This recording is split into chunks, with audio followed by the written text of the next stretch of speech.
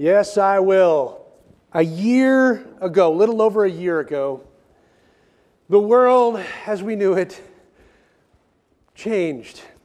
This pandemic shut everything down, and the globe felt what one scholar called a collective loss of control. And it was confusing, still is a bit confusing. It's frustrating. Things have shifted. Our country's a different place. The world is a different place. And as the dust is beginning to settle, the big question for many of us, and maybe you've been asking that question a lot recently, is, God, what are you up to? What's ahead? What are we going to see come out of this? Can anything good come out of this? I believe yes, yes, yes. And I believe God is doing a new thing, and that's what we're going to be talking about today. For Christ followers all over the globe, for us here, for those at Village, those online, God is not done with us. He was not confused at any of this, and He wasn't surprised at any kind of pandemic, okay? God is still in control, and I believe we're poised to see God do an amazing thing coming out of this, again, as the dust begins to settle. So that's what we're talking about today. Glad you're here, whether that be in person or online. It's awesome to do this as one church family. And before I get to the vision part, I want to tell you about something that maybe I don't know if I should let out or not, but I've been taking some night classes at a local community college here in viticulture. Not sure what viticulture is. Okay, I'll try to help you out. It's in enology. Still don't know what I'm talking about? It's wine studies. Enology is the study of wine. So I've been studying wine. You see, I grew up in Oregon, and I grew up on a farm here in Oregon, and when I was a kid, it was all grass seed and hazelnuts. Well, we actually called them filberts back in the day. That's what Jesus called them. But anyway, now it's the hazelnuts. It sounds a lot better. But that's all I knew. That's the farming we did. So I go off to a different state. I come back, and all of a sudden there's this whole wine industry, and they're calling us the new Burgundy, some weird thing like that. And apparently this is one of the few spots in the world that can grow this little pesky little, really hard to grow berry called a Pinot Noir. And so I began to learn. So I've been taking some classes, and part of the reason I took those classes too was several years ago now. It's a legend in our family. We call it the Bauman Blackberry Wine Incident. And we were living in Washington at the time, and I think our neighbors or something said, "Oh, you should try to. We have lots of blackberries here. Make some, a cordial or even make wine or whatever." And we had lived in Tennessee for a long time, and we just figured, well, if they could figure it out, surely we can figure out how to do this. So I went and got this big glass jug, and I didn't need to look it up. Okay, I didn't need to go Google it. I could just figure this thing out. Can't be that hard. It's just chemicals, right? So we put this nice sweet blackberry juice in this glass jug. And where are we going to put it? Well, we got to put it in the garage. So I take that cap and I twist it tight. And then I take it to the garage. Some of you are laughing already. Why are you laughing? You know what's ahead? Within minutes, it wasn't hard. Hardly any time at all, we hear this huge explosion. Huge explosion. I go running to the garage, and guess what happened to that jug? Yeah, we didn't make wine. We made a wine bomb. We made a blackberry bomb. In fact, the whole garage smelled like blackberry juice, and there are still things that we have in our possession that have glass shards in them. Yeah, I don't want to repeat that. And it's kind of made me a little leery about even trying to make wine again because I'm just afraid of this chemical stuff that I didn't really understand. Why in the world would I be talking about stuff like wine on a Sunday morning? Here's why. There was a moment where Jesus spoke about a time for new wine and new wineskins. And He spoke it in the first century. And He wasn't specifically talking about wine. He was talking about the new has come. And I believe this is a time like that. The new has come. Coming out of this, we're going to enter into a new wine and new wineskins moment. And now, after all that I've learned in these classes, now I understand the metaphor Jesus was using about new wine and new wineskins. And we'll talk about that in just a little bit, and about what God is doing, I think, new as we move to whatever new normal is ahead of us. I'm Pastor Ben. I'm so glad you're here with us. If this is your first time, welcome. It's awesome to have you here, whether that be in person or online. Certainly a shout out to Village. Glad you're with us today. God is doing something amazing, and I believe that we're ready as a church family to experience that. So let's pray together and get into our content today. Father, we thank you for your love and your faithfulness to us. We're thankful that, Father, sometimes we have to go through some difficulties for you to kind of navigate a new normal for us. And Father, as we lean into your word, as we lean into what you might be calling us to do in the future, Lord, may we not be people that shrink back or are worried or fearful, but by your power, the power of your Holy Spirit, we'd be seeing what is new and ahead, and we'd be excited about that and charge forward with your mission. We pray this in Christ's name. Amen. If you have a Bible or device, find Luke chapter 5. Now, the beginning of the New Testament has 4 books as it kicks off in the New Testament. We have Matthew, Mark, Luke, and John. We call these the 4 Gospels, but probably a better term for our day and age would be the biographies of Jesus. These are the eyewitness accounts of Jesus. And 3 of the 4 Gospel accounts carry this interaction that Jesus has with some religious leaders. Now, if you've ever read Matthew, Mark, Luke, and John and kind of see the biographies of Jesus, you'll find that when his ministry started, the religious leaders were trying to figure him out. They were trying to understand this new rabbi that had burst on the scene. This rabbi who'd actually never studied like the normal rabbis would. This kind of up-and-comer out of a small town, insignificant little place. They wanted to understand a little bit more about him. And they were trying to, navigate whether they should like him or not, whether they should try to get rid of him or not. And it's going to be the beginnings of tension that happen all the way through to the end for Jesus.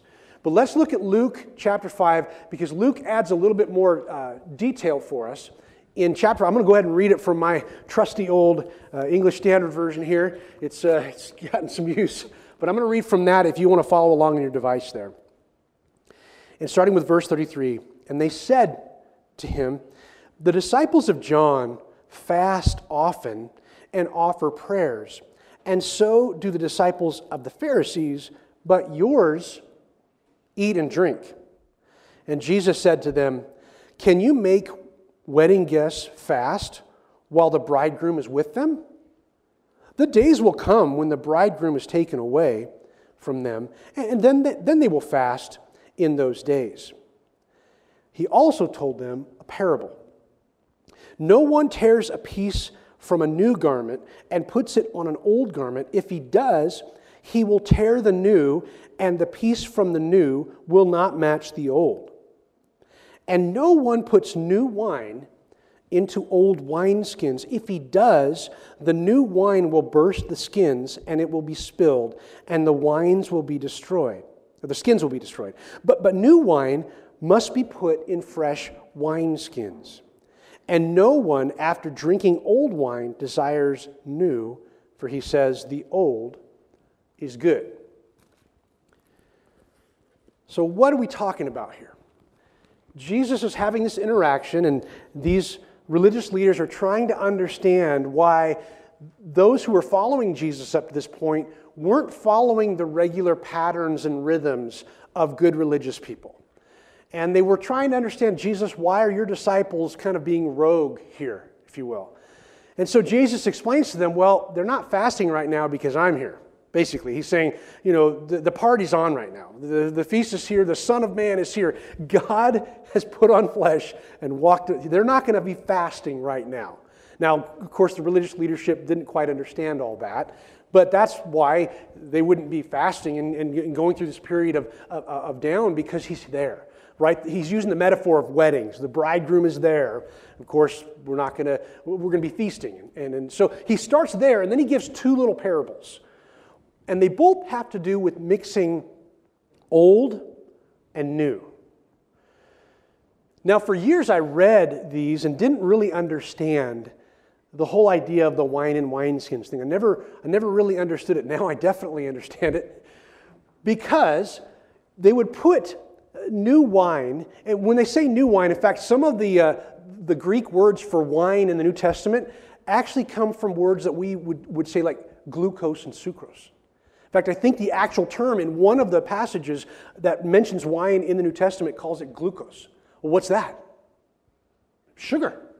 Right? So new wine had a lot of sugar in it, and so the idea would be you'd put this new sweet wine, per se, the sweet juice really, it's not wine yet, and put it in these goat skins that were new so that the goat skins could expand and allow the gas to come out as, sugar's being eaten by, you want to go science-y, okay? So sugar is eaten by yeast, and then that produces alcohol, but it also produces gas. The one component I didn't know back in Washington with my BlackBerry stuff. So that those skins would expand and let the gas out, and then you'd be left with wine, and the skins would come back down. Well, he was saying, look, if you put new wine that needs to expand in already worn out skins, it's just going to ruin everything. Now, what's his point here? He's really not talking about wine, is he? He's talking about he's coming in with something brand new. That the kingdom he's bringing is essentially incompatible with the old. That when Jesus came and started talking about the kingdom, that was superseding the old. That there was going to be a new covenant. The old is gone, and the new covenant was coming. You see what he's doing there? He's trying to say, look, this is something brand new, and they're not going to be compatible. That the old covenant is not compatible with the new, because Jesus was going to come, and what's he going to do? He's going to pay for the sins of everyone on the planet, past, present, and future, and offer a way for us to have hope and forgiveness and freedom.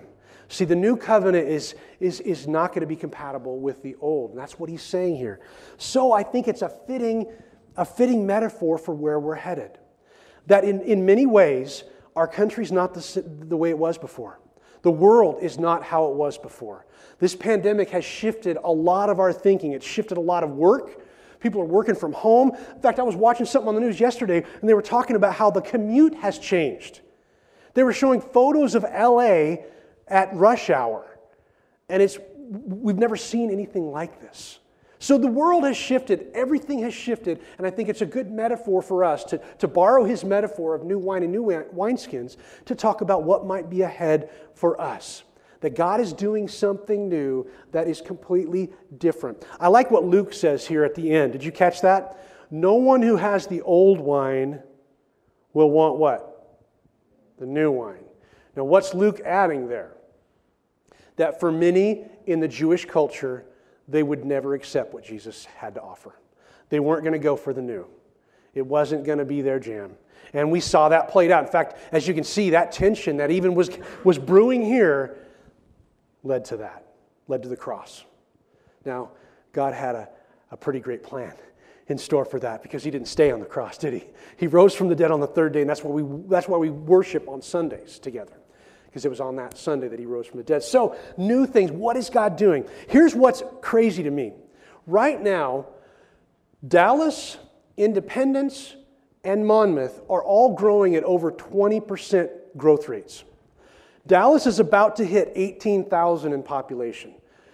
We're seeing some growth in more rural communities that are now they're commuting. People that are living here are commuting to different places, but we're seeing staggering growth in some of the rural communities. And we are poised to see a whole new harvest here. Jesus talked about the harvest being plentiful, but the workers are few. We are now in a moment that I believe God is going to do something amazing and reach people that have never been reached before. Generations that have never been reached before. We have this God is bringing people to us. And we get a chance to show them hope. And I think we get a chance to point them to Jesus, not religion, and not churchiness. We get to point them to Jesus. He's the real game changer. And that's what I believe God is doing new. He's doing a new wine and new wineskins moment. Check this out. A year ago, it was actually February 2nd, 2020. To take your mind back to that it's really hard for us to do that now. But take it back where we didn't even know what a mask was, except for on Halloween, right? Take us back to February 2nd. That was Super Bowl Sunday, 2020. I stood up here and I was talking about vision right here in our little group here. And I said, look, God is doing something amazing. And I was talking about in 2 to 5 years, we believe God is going to move us in these directions. And we talked about 6 different things. This was a year ago. Already, we're about 1 year from that. God has already done 3 of those 6. Now, we were talking about 2 to 5 years. We did that. God did something powerful in just a year. 3 of those things. And what are some of those things that we talked about? We talked about adding more staff to help us move ministry forward. And we've done that. A couple of people, actually, we put on staff. And we also knew that we wanted to make some improvements around here. One of them was this room used to be super echoey. Well, God did something awesome. We had a team of great people, and they installed these. They're high-tech. And if you ask me what the material is, I don't know. But what does it do? It helps stop some of the echo. That way we can have clarity, finally, when we talk up here, and not have this delay going on half the time. That'll happen within a year. And of course, the big one, we said in that message on February 2nd, you know what? We probably should go digital legit. But, we probably should do that. A lot of churches were toying with it. We probably should go digital. We should go online. We never really did that before here at Dallas Church. And within weeks, we pivoted to full digital. And not just content on Sundays, but we were delivering packets and doing all kinds of things to kind of engage our church family. Some of you received a little packet when you came in. And that's also available, I think, on our Church Center app. And we can get that to you in a digital format because we're very techie around here. But you might have gotten a printed copy when you came in. Those are things we're trying to celebrate.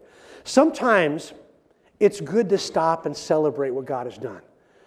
Within a year, our 2 to 5 year, 6 items, half of them God did. And it's amazing sometimes what disruption can do. We had a whole sermon series on disruption last year because we were all feeling disrupted. But God can do things when disruption occurs. He's not surprised by this. And you know what? I think sometimes the church thrives when we're kind of under stress, when we're under the gun. Nobody wants the stress, but it's amazing to me what God does even in difficulty, right? So we want to celebrate those things. God did that in such a short time. And here's what else. We've been able, even during this whole time, to leverage our building beyond Sundays to help people. One of the things that we did several years ago, and I'm so thankful for our eldership and our leadership that we're willing to do this, we opened up our building to folks that are homeless or they're couch surfing or they don't have a place that's warm and dry. So we have been opening our building several times a year. When it gets cold, we let people come and sleep here and we feed them. What a wonderful thing, right? Sometimes that means things get a little messy around here, and that's okay.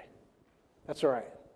I'm thankful to be part of a church family that's willing to do that, willing to go beyond. And I love the fact that we've been able to now, I think we have an opportunity. We've got Friday nights. We have an AA meeting that's meeting here on our campus. And I think that's really helpful. You see, coming out of this whole thing, I think the church is poised to be an amazing place of healing. Maybe more so than we've ever been able to do. People are going to be ready for healing, right? This whole thing has broken us in so many ways, but God has a plan. And so I want to share with you some things, 4 things that I think God is moving us toward in the future here.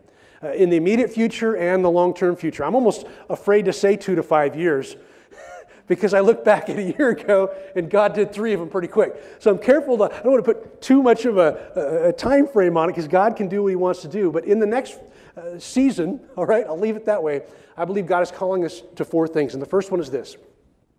And this may sound kind of crazy at first, but this is something that I would just want to call multi-church ministry. That God is going to call us to do something that really hasn't been done a whole lot in our area.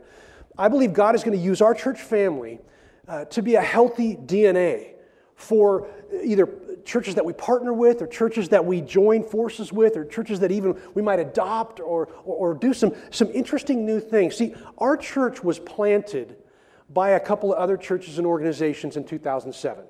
In 2011, we launched our first daughter church. That was Mike and Heather Miller, and it's now Village Church. I believe God is calling us now to what's ahead in planting. And so there might be traditional church plants that happen that we can help with, but there also might be churches that are struggling and they're unable to reach young people, or maybe they just don't have the energy anymore. And there's a lot of churches in our area like that. And they run the risk of closing forever. What if we could be a catalyst for God to use us and create missional moments in those towns and cities where your grandchildren, if you're a grandparent, can go to church and be part of a thriving community. So I believe God is moving us toward more multi-church thinking, that it's not just about us and our big old place here. It's about communities where there's a lot of lost people. Look, our communities are growing at 20% or more. That's a lot of people brought in. Do you know that even if every church building in this town was full, we wouldn't even be reaching 10% of our population?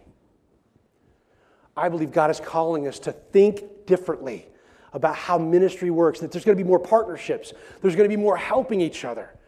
God is doing that. He's stirring that up already, and I believe He's going to continue to do that. So as a church planter like me, who always saw church planting as kind of one way, God is kind of going, nope, there's all kinds of ways we can do this, and I'm excited about what He's going to do. So that's multi-church ministries coming. And here's the second thing. Church reimagined as the third place. You see, years ago, I think back in the late 70s or early 80s, Howard Schultz with Starbucks thought, you know what, we're going to make coffee shops and put them everywhere, and they're going to be people's third place. You ever heard the term third place? So you got home, then you got work, right? And then the third place. And regardless of what you think of Starbucks, I think actually the church can be that third place. And it will be the third place. You see, people aren't connecting anymore. I mean, you talk about bars or civic organizations or even coffee shops. Those are not places that have enough to foster community and get healing and help. I think the church is going to arise, reawaken as that third place where people can find healing, they can get help from addictions, they can get some people that actually support them. Jackie and I lived in Tennessee for 8 years. With no family around. You know who was our family? Our church. And I believe that is exciting, that the church can be that place, that third place, where people can find, they can ask questions, and they can get community, they can have so much, and in depth, where they can actually discover. People aren't joining civic organizations anymore. There used to be so many out there, and some of you may have been part of some of the. I was part of Rotary for a while, but I was looking around one day in Rotary and realizing everybody here is like my grandparents, because the younger generations just aren't joining stuff like that. So the church has this amazing opportunity to be the third place, and I believe God's calling us to that.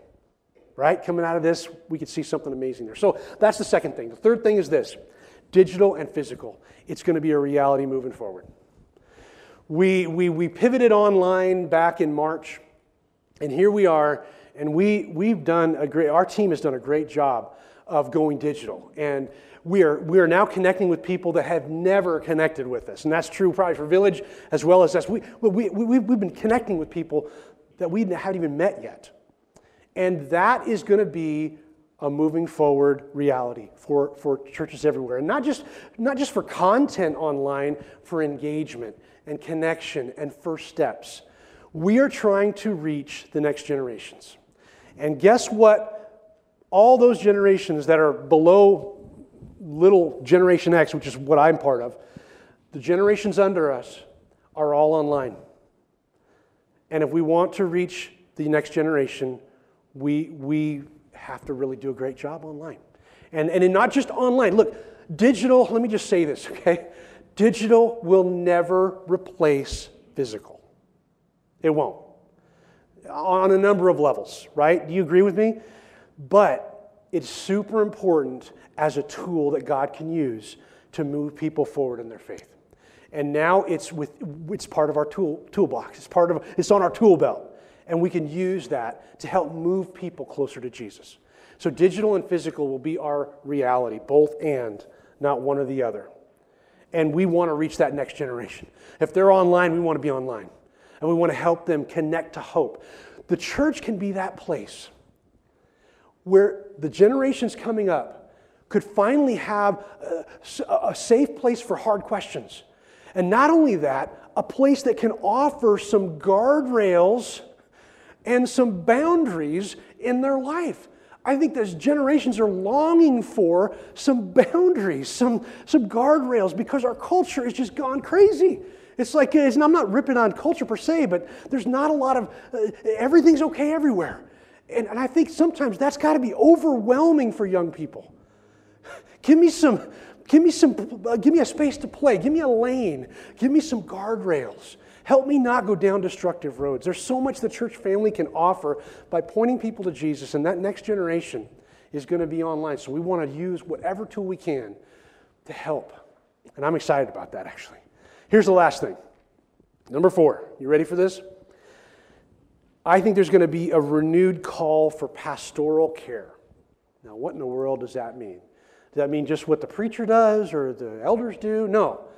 I think it's all the way in every facet of our church family. We talk about loving our neighbor. I think this is a time frame where the church has a great opportunity to really love our neighbors. And what I mean by this is, it's not like, this is not saying that we're returning to like a Mayberry sort of thing with the Andy Griffith Show or something. What we're doing is, I think people are finally okay with someone showing up on their porch unannounced. Now, that's been taboo for a while, right? We got to call first, we got to text first. I think we're coming into it, that's just an example, right? We're coming into a time where people need connection. They've been so isolated and so, like, just kind of in a segregated sort of way, and they haven't been able to be with people. I think the church now can be a place of renewed pastoral care. I believe there's going to be more porch praying. There's going to be more doorstep praying. Not that you're knocking on doors and just annoying people. The point is you're loving your neighbor and seeing how they're doing. There's going to be high-touch moments here. And I think the church is a wonderful place for us to get excited about that, to visit maybe people and check in on them. Renewed pastoral care. Shared meals. Be spontaneous. People are ready for connection. They have all kinds of devices, all kinds of streaming content to watch, but they don't have your handshake, and they don't have a hug.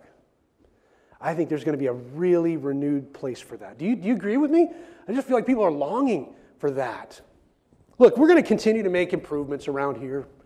We know that, at least here at Dallas Church, our campus, the siding is pretty ready to be replaced. That needs to happen. We owe about $155,000 on this building. Now that is amazing. That's less than most of you owe on your house. This is a 10,000 square foot building that we got an amazing deal on. So we want to pay that down. We want to pay that. It'd be nice to be debt free, right? That's not too far. It's not crazy. And we know the parking lot needs some help. Right now it's kind of this green, mossy monstrosity. We want to do some things around there, but we want to prioritize people above capital projects and campaigns. Those things are still important, right? We want people to, when they arrive on campus, we want them to feel like they know we care, right? That's why we got some guys helping with our bathrooms back there that are needing help. We know those are important, but people come first. And we've really tried to do that here. So people come first. This, to me, is a time that we can seize. This is a seize the day moment for the church family. On all 4 things I talked about, whether that be multi-church, whether that be church as a third place, or digital and physical, connecting with the next generation, and renewed pastoral care, all of those are a seize the day moment. We get to be the church. Church was never about a Sunday morning event. Somehow it got moved to that. I don't know what happened in that process. There's probably a million reasons, but people, when they think of church, they think of a Sunday morning 1-hour deal. We are the church everywhere we go. And this is our moment. This is our seize the day moment. We actually get to go to live hope. Peter talks about that, right? One of Jesus' disciples. He wrote in one of his letters, we are born into a living hope. We have hope. and we get to go be the church. It's time. This has been a crazy, if I had $1 for every time I heard someone say the word unprecedented, or we're all in this together, I think I'd be rich. Whatever's coming out of this, I believe God is moving us in those directions that we just talked about. He is asking us to seize the day. Church will be different, and you know what? I'm glad about that. It was never about a Sunday morning event, and it was never about 4 walls in a building. It was about us being the church in our community. And this is the time. I think people are hungry for discipleship. I think people are hungry for following the way of Jesus, even when it gets difficult. In fact, I think they're even more hungry for Jesus because it's going to be difficult. They're not interested in fluff anymore. We're done with the comfort stuff. The creature comforts of comfy church are gone. Let it die. We're ready for people to be real disciples who make sacrifices for Jesus, that actually want to be on mission, not just fill a seat on a Sunday morning. I'm excited about this. This is not a doom and gloom at all. This is where I think God is leading us. We have such an opportunity. This is a seize the day moment. Church is now different. And I'm very thankful for that. And I'm honored to serve in a church family that's willing to hear what God is saying and move in that direction, rather than just doing what we've always done and getting the results we've always gotten. It's time for new wine and new wineskins. We get to go be the church. We get to live hope and be the church. And I'm excited about that. I hope you are too.